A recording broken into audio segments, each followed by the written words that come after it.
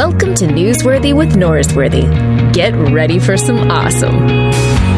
Hello, friends. Welcome back to the show. Today we have a special podcast that is actually a conversation me and my guy, Fate Haygood, had at our church in Austin a couple weeks ago. Now, we were in a series entitled A Peculiar Conversation About Race, because as God's people, we are to look peculiar because we belong to someone who's different.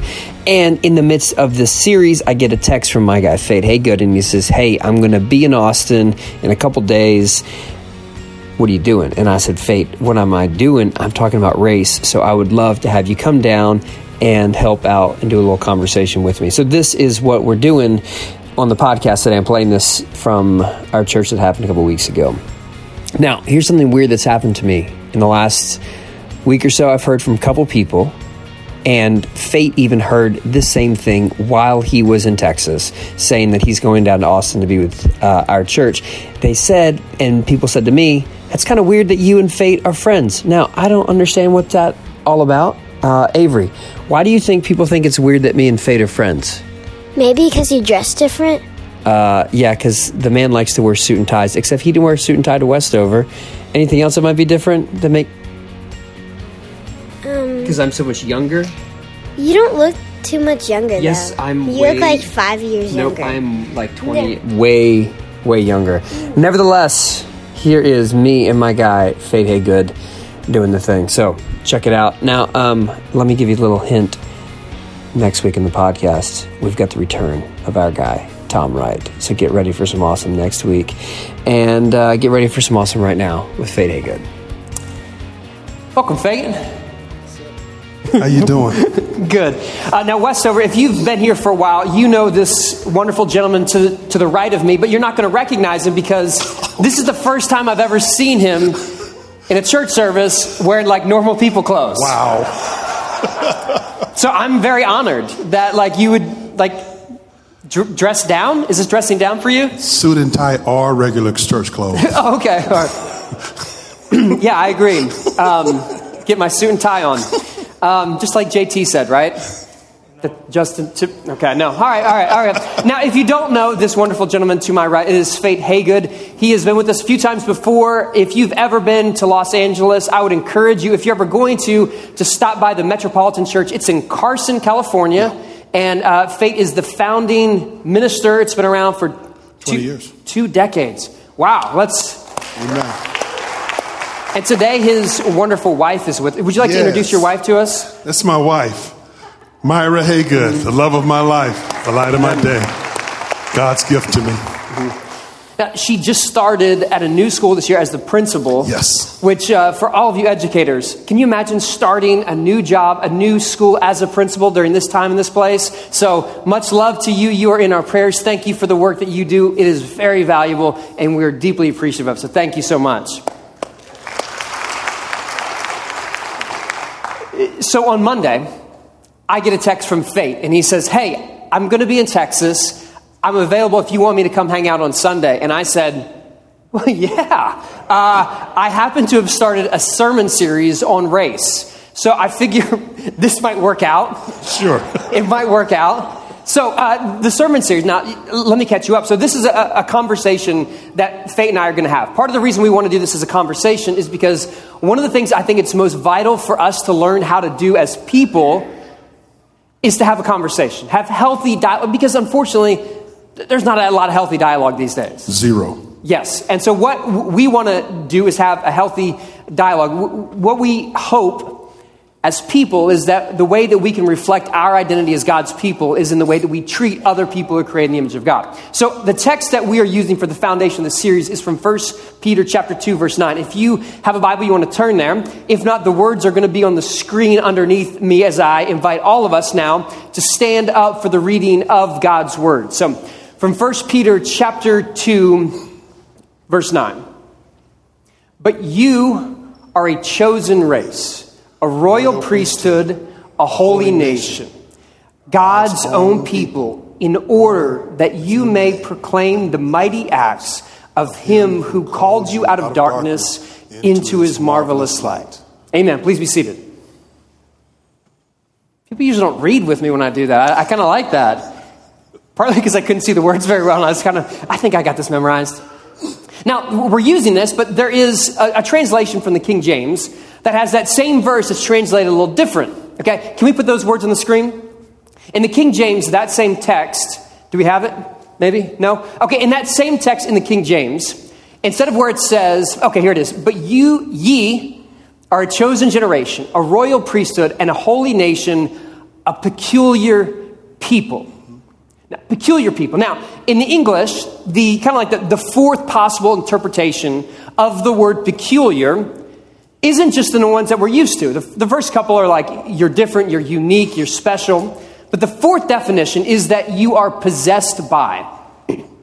And so when the King James talks about this as a peculiar people, both that we look different, but the reason we look different is because we are God's people. We are possessed by someone who's different. And so when we have this conversation about race, it's going to look peculiar. It's going to be different because we are possessed by one who is different. So when it comes to talking about race, we do this different because we're God's people. Does that make sense? Absolutely. Yeah. So when we talk about race, we need to look different, and including the way that we even have conversations with people, especially who are different. We need to learn how to be different in the way that we converse. And so Fate is here. And if you didn't notice, he's a black, I feel like everyone noticed you're a black person by now. They should. Yeah, they should. They should. But here's a ground rule, which we all should know. Like, we should all know this, but let me just state the obvious. We don't expect one white person to be the purveyor of every white person's experience. And the same is true with a black person. In fact, we don't expect you to be a monolith of all black people. Amen. Okay? And so in the same way that you wouldn't want me to say, this is what it's like to be white. Right? Because every one of you said, it looks a little off on this. We don't expect any individual to represent an entire group of people, but we do expect you to represent your experience as a person. Is that fair? Yes. Okay. Are we all good with that? Amen? Yes? People say amen a lot more when you're here, Fate.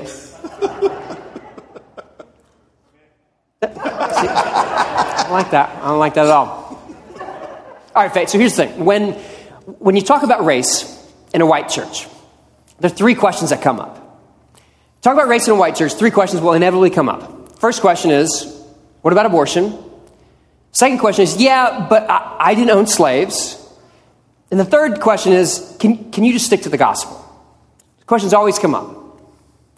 In a black church, from your experience, when you talk about race, what are the questions that come up? What are the statements that come up? How will we survive? What do you mean, how will we survive?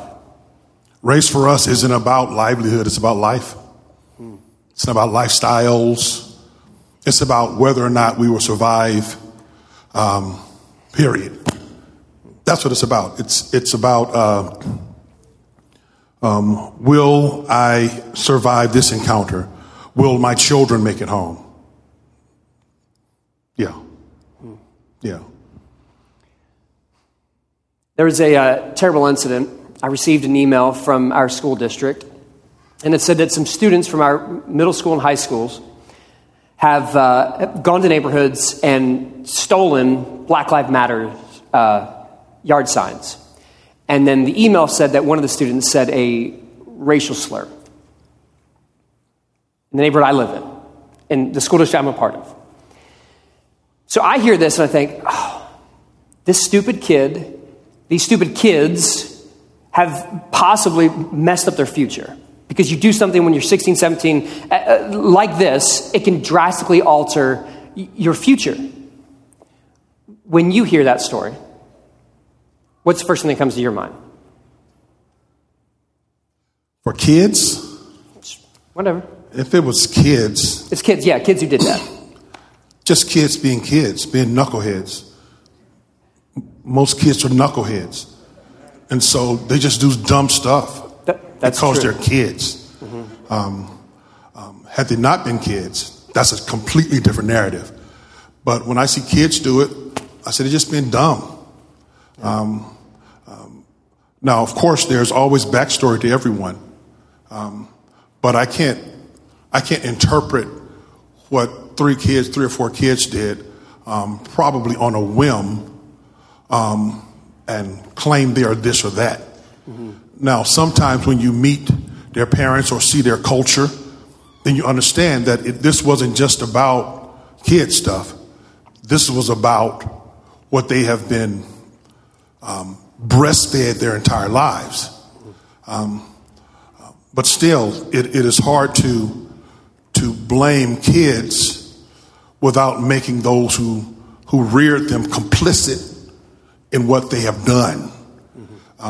But if it's just kids being kids, most of us when we were kids did dumb stuff, stuff we regret. We did stuff as guys. We called and said and touched women in ways we should never have. And I don't mean grown women. I mean just how we interacted with the other girls, etc., which we would never do now. But we were just knuckleheads and did dumb stuff. And so when you see kids do stuff, sometimes it's just a matter of kids being kids. But when you can contextualize it, when you see their parents, when you see their culture, then suddenly you understand, oh, this wasn't just kids being kids. This was a reflection of their rearing. Mm-hmm. But I couldn't judge some kids just based on, Yeah. So my first thought is the long-term effects on kids for doing something stupid. It took me a second to go, wait a minute, what about kids who don't look like my kids and how this would affect them? My initial impulse wasn't for the experience of those who were on the other side of this. And I thought to myself, that's very typical of me at least, and maybe I'm not the only one, but to naturally filter everything through the experience of people who were just like me. And one of the things that seems to be very important these days for a church like this church, and I'm not saying this is a Westover issue, but for most white churches is what I'm trying to say, there's a high priority to look diverse. Because no one wants to appear to be racist. But what often is forgotten is the importance of not just looking diverse, but being equitable. To be in a place where everyone's, the image of God and the essence of God in each person individually is appreciated. And so I know you often find yourself in white spaces. When you find yourself in a white space, what is it like to be the one person, maybe on the stage, who looks different from everyone else in the seats? Well, for me, if you're just asking me specifically, I don't really have problems with that. For me specifically, but that is because I have zero problem with my blackness, zero. So I have no problem being who I am wherever I am. So if I'm with a whole bunch of white folks, I'm fake. When I'm with black folks, I'm fake. I'm pretty much the same dude everywhere. And so I don't have a problem with that. I was not raised to feel inferior to anyone. That is not how my mother raised me. That is not how at Figueroa Church of Christ, where I got my spiritual formation, that was not how we were raised. If anything, it was the opposite. You ought to be happy I'm here. We were brought up with a lot of self-sufficiency. But it also puts me in a space where I have very little tolerance for people who decide that because I am black or that they can treat me as if I'm some kind of way. What do you mean? Well, treat you a certain way? I very seldom feel a reason to turn down my blackness because I'm around white folks. I just pretty much just am myself. Culturally, even communicatively, I communicate with everybody the same way.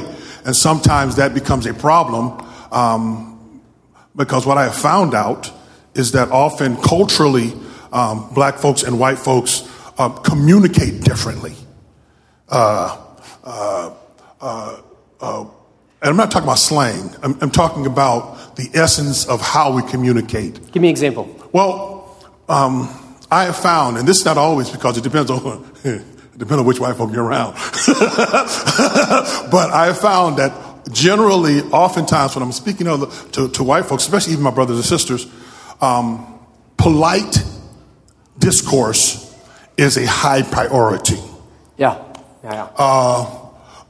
So being non-offensive is important. Whereas black folks, it's not a matter of whether you're not being offended or not. You need to understand and hear what I am saying. And so we will often end up speaking around each other, or a person will get offended. For example, I have a friend, I won't mention his name. He's a preacher, white guy, and he was talking to me about race and his struggles with trying to bring about reconciliation where he was. And I told him, dude, the problem is you're racist. Because he was. He wasn't a racist, i.e., I want to go string up black folks. He was a racist, i.e., he was very paternalistic in his demeanor, i.e., let me go help these poor black folks understand. And I'm like, dude, that's racist. And he disagreed with me. And he said, but brother, I love you. I said, dude, you don't have to I love you me. Don't I love you like I love you is a shield against us having a real conversation.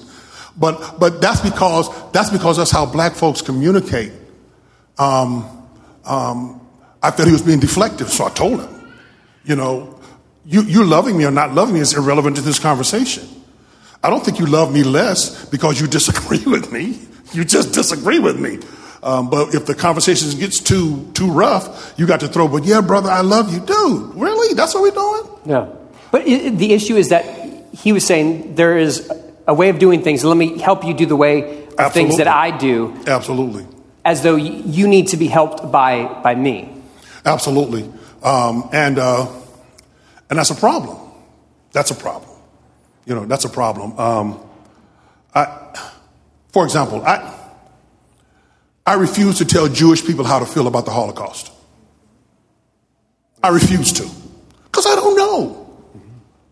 I can feel bad about what went on in Auschwitz. It can hurt my feelings.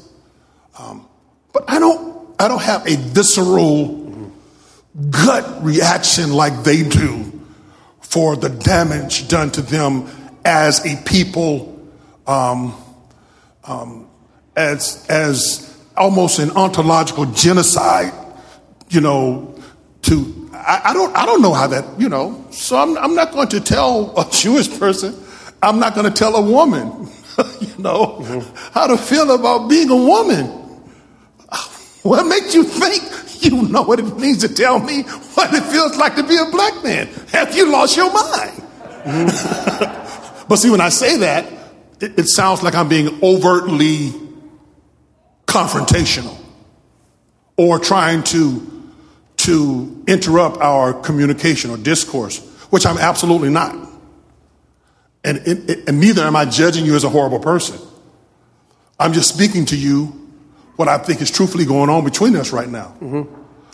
Yeah. Is it big ways of saying, no, you don't know how to understand, slavery that started 400 years ago? Or is it more subtle ways that we try to minimize the experience of what it's like to be black today? It's both. It's both. It's both. As a black person, and this is my experience, but it's the experience of several others I know, I cannot decontextualize my life from race. Neither can I decontextualize my experience from slavery, from the Atlantic Passage, from segregation, from Jim Crow, I cannot separate my experience from that as an American citizen. That is my American history. That is not a study for me. And so the damages that happened to black folks then is absolutely affecting what goes on with black folk now. Even though it was, in some cases, 400 years ago. What are ways that white people minimize what it means for you to be a black man with that being your experience today? Because I don't think someone said, well, slavery didn't happen. People aren't saying that Jim Crow or redlining or whatever didn't exist, but it's probably more, there's probably a lot of subtle ways that someone like me would accidentally do that. Or, well, we let y'all vote.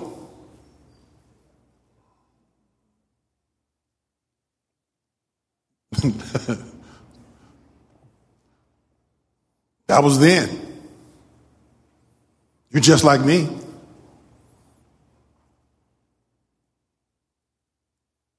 It happens all the time. Yeah. That's not really racist. They didn't really mean that. Why do you hate policemen? Why don't blue lives matter as much as black lives? Those are conversations that if we inverted them, if we said that why do blue lives matter but white lives don't? See, suddenly it becomes, well, we see history as informing what's going on now. And I understand that a person has grown up white in America would not have to see things that way. That is not their experience. We've talked about that. That is not their experience. But when we read even who the policemen are, for us, we're going to go back to slavery for policemen. Because the first police badges that black folks see in American history were not, the extension of the bobbies from England coming over to, no. Our first experience of badges were the militia that the slave owners used to control slaves, and they had a badge that looked surprisingly exactly like the police badges of the day. Now, some might say, well, that's a huge jump in logic. Well, of course you will. I mean, if that's not your experience, you can afford to think that way. But I literally cannot afford to be dismissive of things. Now, I'm not a big conspiracy guy. I'm not that dude. I got friends who are, so I don't have like charts and, I'm not that guy. But I do respect history, and I do respect experiences, and I do expect even my research, some of which is simply anecdotal, but in my circles, as I've taught at universities and colleges, as I have intersected in black and white churches, sometimes talking about race, and I've asked this question so many times, and it's almost always the same. If I have a room full of black and white professional guys, all professionals with several degrees, all of them in there, on paper, they all look the same. If you took the race off, they would look all exactly the same. Mm-hmm. And when I ask them one question, how many times have you been pulled over by the police for something that's not speeding or not a traffic thing? Most of the white guys will say, once or not at all. Almost every time, the black guys, 5 times, 6 times, 7 times, every time. And I'm not talking about gangbangers, which I grew up around gangbangers, so I had no problem with gangbangers. But that's what we do. We immediately say, well, they were gangsters. They were, they were gang members. They weren't gangsters. They weren't gang members. These are doctors, lawyers, educated dudes. I still remember when I was pulled over one time. It was after evening service because we had a real church.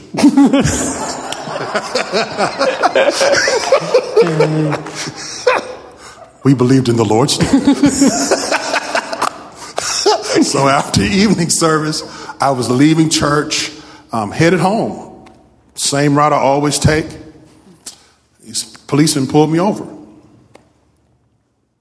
And it was one white guy and one black guy. I said, okay, officer, why are you pulling me over? He said, get out the car. I said, okay. I got out the car. He immediately started putting me in handcuffs. No reasoning, just going to put me in handcuffs. I said, well, I'm the pastor of the church right here. Do you really want the members of the church who are leaving evening service to drive by and see you handcuffing their pastor? And so he stopped. He still had me outside the car, though. He said, sir, we ran your plates.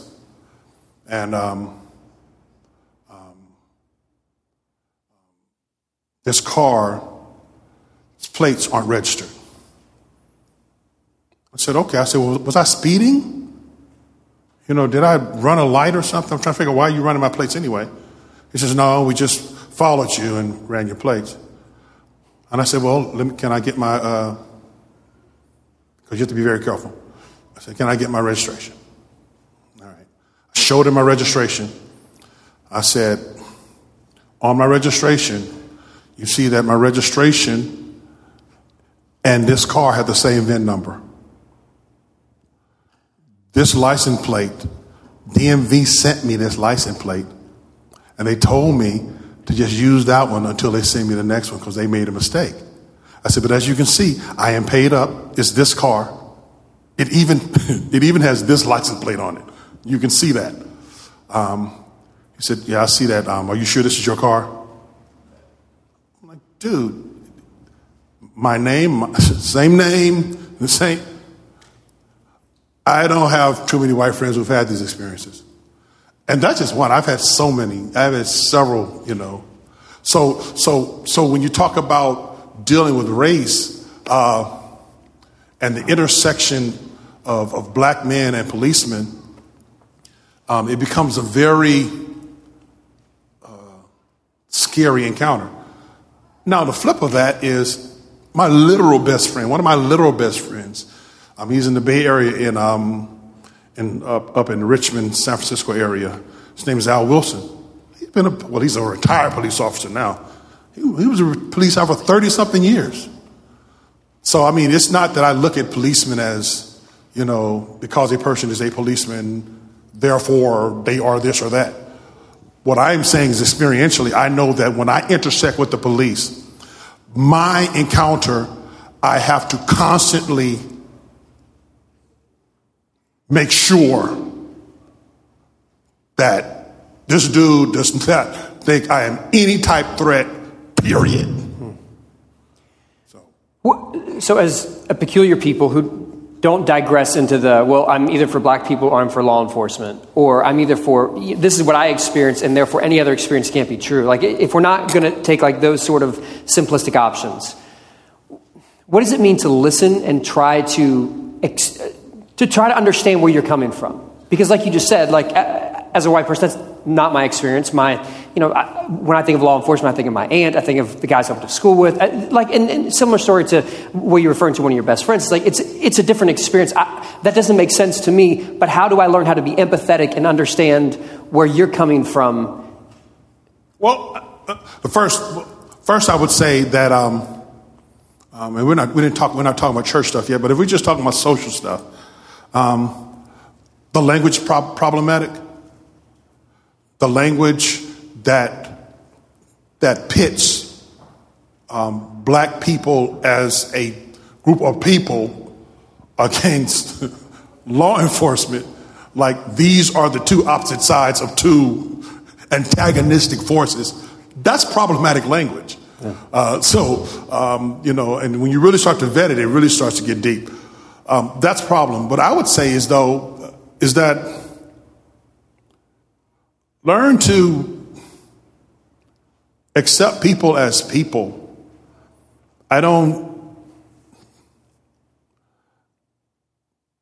think you can make up artificial environments and get to know people.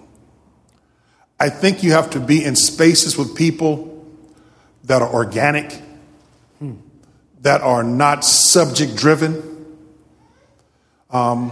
where we live in life together, where I come out and hang out with you and it's all right if you slip up and say something racially insensitive. That I don't all of a sudden demonize you because of that. Because if we're not in spaces where each one of us can make mistakes, we will never, because now you always have to be guarded. That's true. I was, in my undergrad, I was taking a poli-sci class. I was a good teacher. And in the poli-sci class, we got on race, right? Now, before this, I had a teacher. Her name was Dr. Diana Wolf. Because she was a tough lady, her name was Wolf. Anyway, she was teaching English or something in undergrad. And she was super smart. Super smart. I made a huge mistake in my poli-sci class. Because when we started talking about race and gender concerning women, the only real interaction I had with white women was what I saw on TV. At that point in my life, that's just the truth. Had a few white coworkers, but that was just coworkers, high by, nothing of any substance. And so my only view of white women, especially tall, good-looking, blonde white women, was the same stuff that Joel Osteen does to his wife almost every Sunday back in the day. He would always get up and tell dumb blonde jokes about his wife, which I'm even today wondering how he got away with doing that every Sunday. But every Sunday. So that's all I knew, the ditzy, that's all I knew. So being in Dr. Wolf's class opened my eyes up that this is a sharp woman, down to earth and powerful. Well, in my poli-sci class, I said that. But I said it completely wrong. What I said was, Dr. Wolf, that is the smartest white woman I have ever met. And he dropped me a grade. He immediately dropped me a grade. And I was ticked off. But to this day, I say, you know what? He probably had a right to. Because there's no way I should have been saying that all white women are the caricatures I see on sitcoms. Right? But that was my only interaction. Whatever the narrative was at that time about tall, good-looking blonde women. Now that I have met a lot of folks and have developed a relationship with a lot of folks, now I know that people are just people. Yeah, you got some ditzy white women, but you also have some smart white women. You got some ditzy black women. You also got some smart. You got some knucklehead black guys. Because everybody just people. You got just the whole gamut of people. But if you're only in artificial type of environments. Yeah. And that story gets told over and over again where people live in distance from others. And so they have a distant perspective of what they actually are. And so I've got a friend who's a preacher at a church, and he's got someone who struggles with racism. And he thinks this person was saying, well, everyone in this group is like this. And then my friend asked a follow-up question. Have you ever had a meal with this group of people? No. And I think part of what makes church so peculiar is that it's supposed to invite people who come from disparate and different areas and brings them together. So all of a sudden, that sort of ignorance based on distance subsides. Absolutely. Because when there is a failure to connect, what we often do is we hold on to the expectation that the worst of them is true for all of them, and the best of me is true for all of us. Because what we often do is those who are different from us, we expect them to be perfect, and we make excuses for those who are like us. And I think that's the power of what church can do. And that's why I think we can have a peculiar conversations, because it's supposed to bring people together who are different. And so you said, okay, well, social to church, that's the language you just used. What do you think the church's call is in to create spaces for that or to create opportunities for that? Because church often looks like people want to typically be in religious communities and communities in general with people like them. Well, I think church's problem is often a power issue. That churches, unfortunately, are often power centers. They are, and I'm not anti-hierarchical, I'm not that dude either, but they are set up in power hierarchies.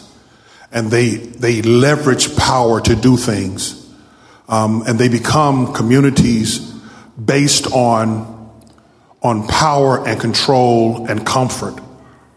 And anything that disrupts those things, the system immediately attacks them with anti-spiritual antibodies, almost always. Therefore, if you have a church, by and large, if you have a church that is attempting to be multiracial, multicultural, etc., usually you'll have a church that is not really multicultural. There's usually one dominant culture that is exercising the power and control, and they will have other cultures or other races or other ethnicities in order to meet some ideological preference, i.e. the church ought to look like this, or to assuage some inner guilt or turmoil at the state of the world, or at their personal feelings of inadequacy as persons, because they don't have any kind of hodgepodge of people around them. But often the churches aren't multicultural at all. The churches are all from one culture. That's tough, I could call Metro multicultural because we got a couple of white folks there, but it's not.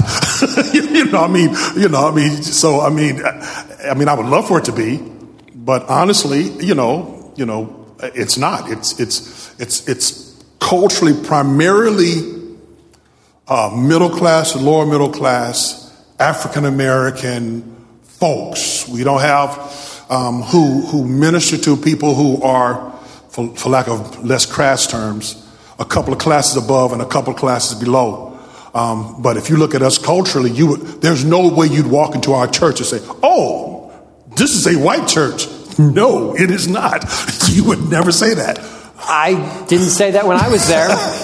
I didn't say that at all. And we said amen a lot. And you did. And they liked the story that I started with when I was in college. There was a high school kid I was working with doing landscaping for ACU. You know the story. And he went up to me and said, "Hey, so you're a preacher?" And I go, "Yeah." And he goes, this is a young black man. And he goes, "So are you one of those white preachers that tell stories?" And I was like, "Yeah, I am one of those white people who tells stories." So they all like that story. Yeah, at Metro. Because there is a difference, right? Absolutely. Like there's a difference. And so there's a musician named Lecrae who's from Texas. And Of course he is. Of course he is. What's wrong with that? Nothing at all, Luke. Nothing at all. Come on, man. Super passive aggressive, but go ahead. But it's not passive. He reps Houston, whatever. Anyway, okay, so he has a book that's coming out soon, and he in his book he talks about his experience of being a black person who was often put on white stages because churches wanted to have the appearance of a black man. And he has some pretty strong words that I'm going to say, if you want to read those, I don't want to misquote them, so go get his book. But he makes some strong comments about how it made him feel as though he was just performing so that they could have this feeling like, oh, we have some black person on stage. And the idea that he had something to add more than just his music was kind of minimized. And so I said, well, what can churches look like if we're not going to do that? And he said, well, one is you can partner with other churches. So if you're a white church, you can partner with the black church. And that's a great way because it's realistic of going, this is how we do church, this is how you do church. We can partner on things, we can support each other, but, that's it. The normal option is what you just described of saying, hey, we're going to have some diversity that makes us feel good, but doesn't actually respect the uniqueness and the image of God in the way that church can look like for different cultures. Okay, so the diversity option of playing a game. The other option is, well, let's partner with churches that look different from us. And the third option is the one you just kind of mentioned. And he was saying, well, this is the more painful one because it requires some messy sort of self-sacrificial ways of going, okay, how should we do this? What do you think it would look like if we did this your way? What if we gave up the ability to say, this is how we always do it, and instead, let's do it your way? And that's hard. That's really challenging. Absolutely. I had a friend in Riverside, and we sat down for lunch, and he was trying to have racial type of just not assimilation, but for lack of a word, how to be nice with one another. Yeah. With the black church across. And he said, no, but it's too small of a city for them to be, 5 blocks from us. How can we just merge these two together? And I said, listen, I get it. I love your heart. And I do. I said, but I asked him some strong questions. Are you willing to give up power? Because if you're not willing to give up power, it's a non-starter conversation. I said, okay, the black guy down the street who's been preaching 40 years at that church makes 1/3 of your salary. 1/3 of your salary. Are you willing to merge resources such that you might have to take a pay cut in order to do this? Are you willing? And he looked at me and said, nah. I would never do what he does. I would never work for, 40 grand a year. I'm not doing that. I appreciated that. But we were in a space where he could talk to me straight. He knew I wasn't going to judge him as being this horrible person. Because if I was making $120,000 and you told me in order for us to bring this other dude on staff, I was going to drop to 80 so he could come up to 80. That's a serious conversation I'm going to have with my wife and other people. And I don't know if I could have done it. So I felt him. But my point was, it's easy to talk about things ideologically and feel good, have a catharsis because, we really talked about it. And wow, I feel good that I'm woke now. Well, if you're not willing to give up power, if you're not willing to go the Jesus model, to divest yourself of your glory in order to bring about the kingdom agenda, then really what you're doing is you're just trying to feel good that you're not really that bad of a person because you feel bad about another person's situation. And dude, again, I'm not judging. We all have that. But if we're going to be real, let's not have these, because now we're frustrated. See, now we start to do stuff and we start moving toward things. And when the rubber starts to hit the road, 2 years ago at Pepperdine, they had me do a session on black and white church. It was 3 years ago now. I forgot this is the last year. I remember this. You remember, that's right. Because you called me up and said, hey, can I have a picture of you? I was like, no, I don't want you to have a picture of me for this class on what white people are like. Yes. No, I'm not going to forget that. Come on, dude. You like the prototypical pretty boy with the tight jeans. I had to put you up there. I welcome you into my home. This is how you treat me. So anyway. Not that tight. Well, I put some black pretty boys up there too, so it wasn't that. I was just trying to show the difference in the younger guys and the older guys. But we started talking about... It's getting hot here, guys. Can you put Nancy down a little bit? We talked about doing things together ecclesiologically. And I said, well, let's not even talk theology. Let's talk about the ecclesiology of the churches. If we're going to try to have multicultural and really take the city for the Lord, are the white elderships willing to come closer to the African-American paradigm? And is the African-American elderships and leaderships willing to come closer to so that we can come together and find something? Are you willing as a white eldership to go to a situation where the minister, the pastor, teacher, whatever you want to call him, has as much authority in decision making as this group of people? Are you willing to do that? That was a strong no too. That was a no, not at all.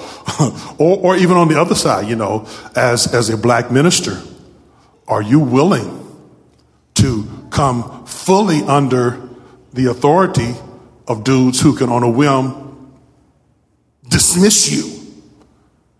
And I know there's a lot of history behind both of those. And most of them were like, no. As a matter of fact, here recently, I won't call any names, but a lot of your contemporaries who have started churches have started to reject that elder-led model. I'm not speaking of right and wrong. I'm saying they start to reject it for the same reason that black folks have rejected. I'm not talking because I actually believe that is a biblical model. But what has happened is when you start talking about, as opposed to function, you start talking about power, control. Yeah. See, now it's a thing. And that's what I'm saying when you talk about racial reconciliation, when you talk about ecclesiological reconciliation, if you can't deal with the power issue, if you can't give up power, if you can't divest yourself of your glory, you can't do it. Yeah. I think what we find is a lot of people want to talk about race for a plethora of reasons, good and bad. Sure. But the issue about race is that it's far more complicated and layered than maybe we want to make it out to be. Absolutely. We like the idea of, hey, we're going to switch a pulpit every once in a while, which makes us comfortable.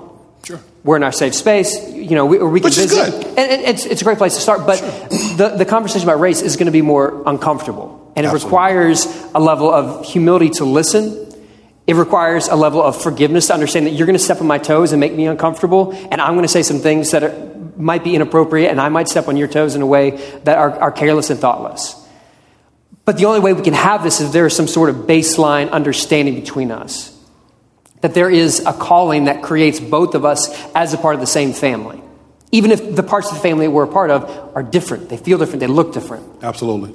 Because otherwise, what we're going to see is there are some pretty substantial differences, and all we're going to focus on are those. And we're going to think, well, you said this and it offended me. And you said this and it made me feel uncomfortable, and so I don't want to do this anymore. But if you understand the peculiar calling that each and every one of us has, it goes, I don't have a choice to say, is this comfortable or not, but is this right or not? If this is who God called me to be, then all of a sudden I have to experience this uncomfortable tension because this is who God called me to be. Because Jesus said, or because Paul calls us to what God had called him, is there is this ministry of reconciliation. Absolutely. It's not a choice. It's not like, hey, if this is comfortable, I'll do it. But this is what God has called me to, therefore I do it. Absolutely. Absolutely. And the text you chose, that idea of peculiar people, not strange, but people who belong to God. Once we can get out of our own self-ownership and understand that we are created of God, we are royal in God, but we belong to God, and it is a purposeful ownership God has that we might show forth the praises of his glory so that we don't have choices in this. We don't have self-ownership. When we came to him, we denied ourselves. We don't have self-ownership. And so then our motivation is not survival even. Our motivation is the glory of the shepherd. The shepherd words about the sheep's survival. The sheep's purpose is to give glory to the shepherd. And I think sometimes when we start looking at it theologically, that we need to probably ask ourselves, do we really trust the shepherd? Do we really trust God? You talk about that ministry of reconciliation. And that, you think it's a hard conversation for white folks. In this climate, it's super hard for black folks to have that conversation because there's a whole lot of anger. But black Christians also understand that God calls to sacrifice. But the reverse narrative or the reply to that is going to be, have we not sacrificed enough? So in order for us to be one with our brothers and sisters who love Jesus like we do, we have to sacrifice more. The crazy answer is often yes, but that's a hard sell. That's a hard sell. That's a hard sell. That's a hard sell. So it's not like it's this easy conversation. It's hard for everyone. Yeah, it is. And the reason we do this is because we remember our identity as followers of Christ. Thanks for checking out Newsworthy with Norsworthy. Make sure to subscribe to the podcast on iTunes. You are now adjourned.